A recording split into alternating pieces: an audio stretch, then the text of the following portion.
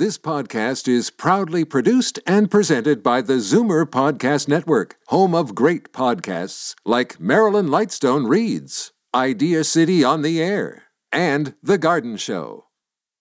You're listening to an exclusive podcast of Fight Back on Zoomer Radio, heard weekdays from noon to 1. You're listening to an exclusive podcast of Fight Back on Zoomer Radio, heard weekdays from noon to 1. Fight Back with Libby Znaimer on Zoomer Radio. Welcome back. At least 8 synagogues across Canada have received hate mail calling for the death of Jews. 4 of the synagogues are in Toronto, 2 are in Montreal, 1 is in Hamilton, and 1 is in Edmonton. A photo on B'nai B'rith's website shows a letter containing the words, "Jewry must perish," and a swastika scrawled onto a blood-soaked Star of David.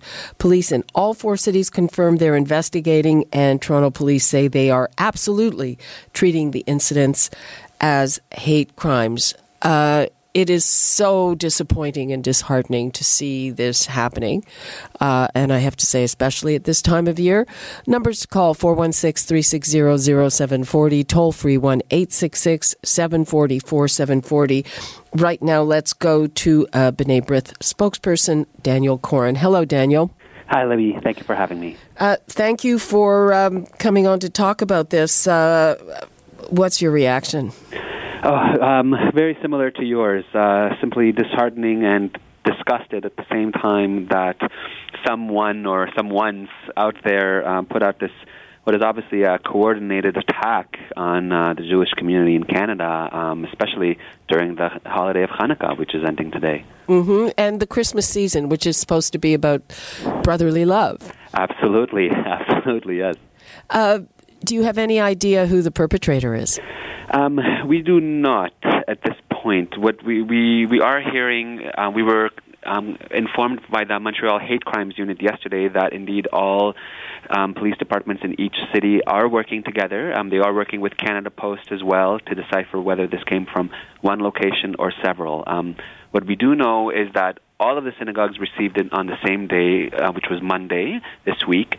But there were 2 synagogues actually in Edmonton that received it late last week, Thursday or Friday. And today we learned that a Calgary synagogue actually received the identical, exact same letter as well. So whether or not that, means perhaps it's coming from the west side of Canada, from Calgary or Edmonton, given that Edmonton synagogues had received it first, we're not sure. I know it's a lead, it's a possibility, but we can't speculate any further. Do you have any clues in the nature of the image? That's a great question. Not necessarily. Unfortunately, this year we've seen the swastika too many times in 2017. Not, mind you, in the form of a letter being sent around to people. That we really don't see as much. But otherwise, this year, as our audit of anti-Semitic incidents will say, we've seen swastikas defacing buildings, university campuses. There was a high school in Vaughan this year that someone put graffiti, Jews did 9/11, and there were swastikas and Twin Towers burning, and it's just a terrible image, and we've seen it all too often this year. Okay. Has there been an increase from last year?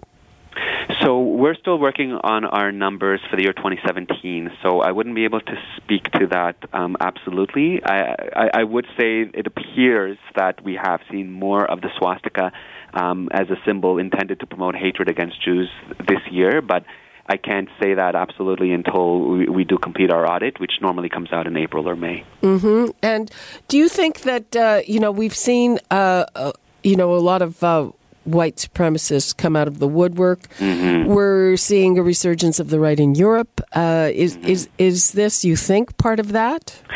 I think that this certainly is.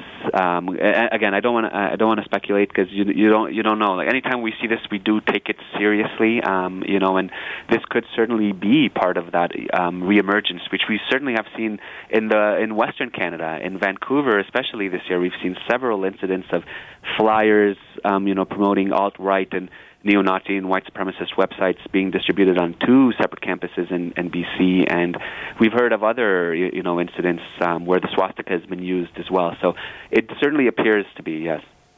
It's a part of that. And what, have you increased security at the synagogues? I mean, I imagine it's quite frightening. It is, absolutely. From what I understand, each synagogue handles its own security. I know that security measures are already quite strict, and from what I'm hearing from synagogues, it's up to each individual one whether they want to increase their security or not.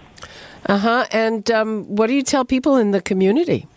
So what we're telling our community is that this is obviously an attempt to threaten, intimidate, and harass us during our holiday, and we will not have it. We will, and we encourage our supporters and Canadian Jews in general to continue living, Jewish lives the way you are. If you want to go to synagogue and pray, you 100% should, and you should not let this deter you or threaten you, absolutely, because that's exactly what the perpetrator or perpetrators want.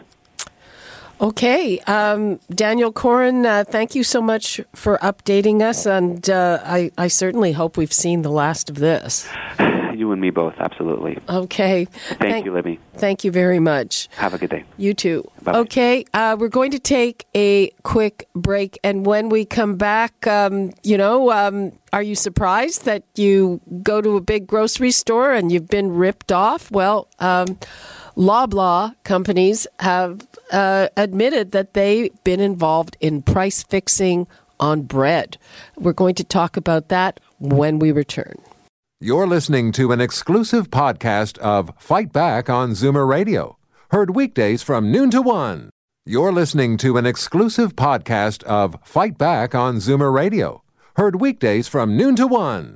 You're listening to an exclusive podcast of Fight Back on Zoomer Radio.